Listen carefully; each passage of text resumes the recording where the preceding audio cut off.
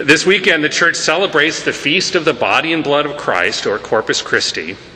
And this is a feast that came kind of late into the church's calendar, and it really became popular after the Reformation and Counter-Reformation. Traditionally, the Feast of Corpus Christi has been celebrated with a procession, and it still is in many places, where the people of the town or village walk together in celebration of their unity as a Eucharistic people. Parades have always been really good for reinforcing people's identity. But it does seem a little redundant to devote an entire Sunday, an entire feast day, to something that we do every Sunday. Remember, though, that when this feast day was established, frequent reception of the Eucharist was really not heard of. It was not something that most people did. And it's easy for us to take the sacrament for granted since it's available to us weekly, even daily. For much of our history, most people receive communion maybe only once a year. There may even be people here who remember those days. Maybe.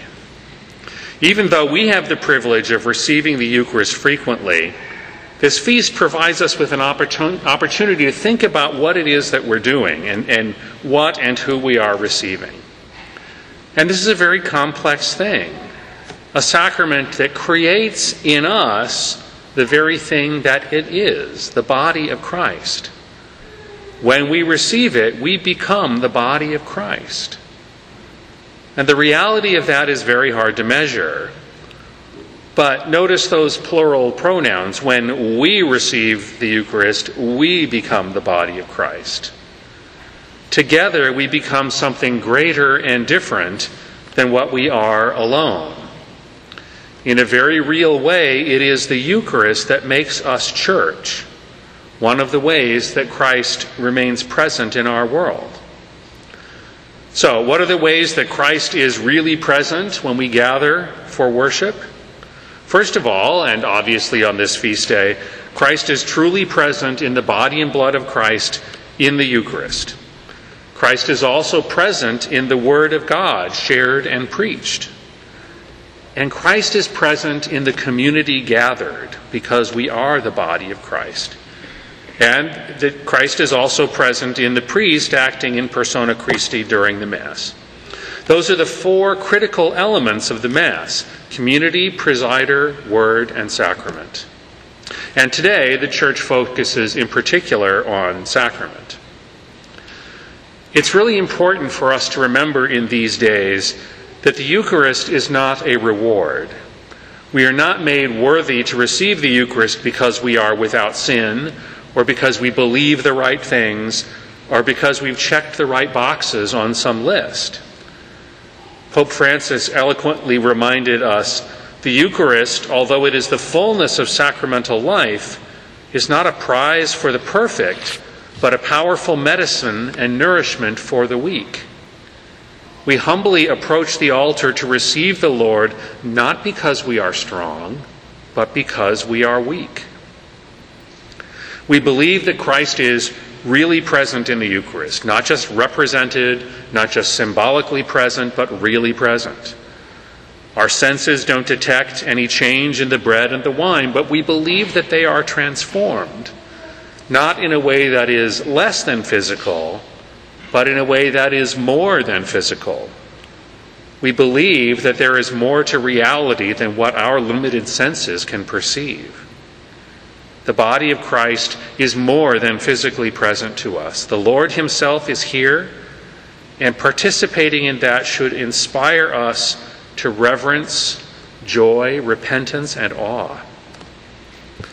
Our Eucharistic theology is a very complex thing, and it involves a whole constellation of theological ideas like sacrifice, salvation, Christology, ecclesiology, and lots more. It seems a little odd that the gospel for today is the feeding of the 5,000 from Luke's gospel and not one of the institution narratives from the Last Supper.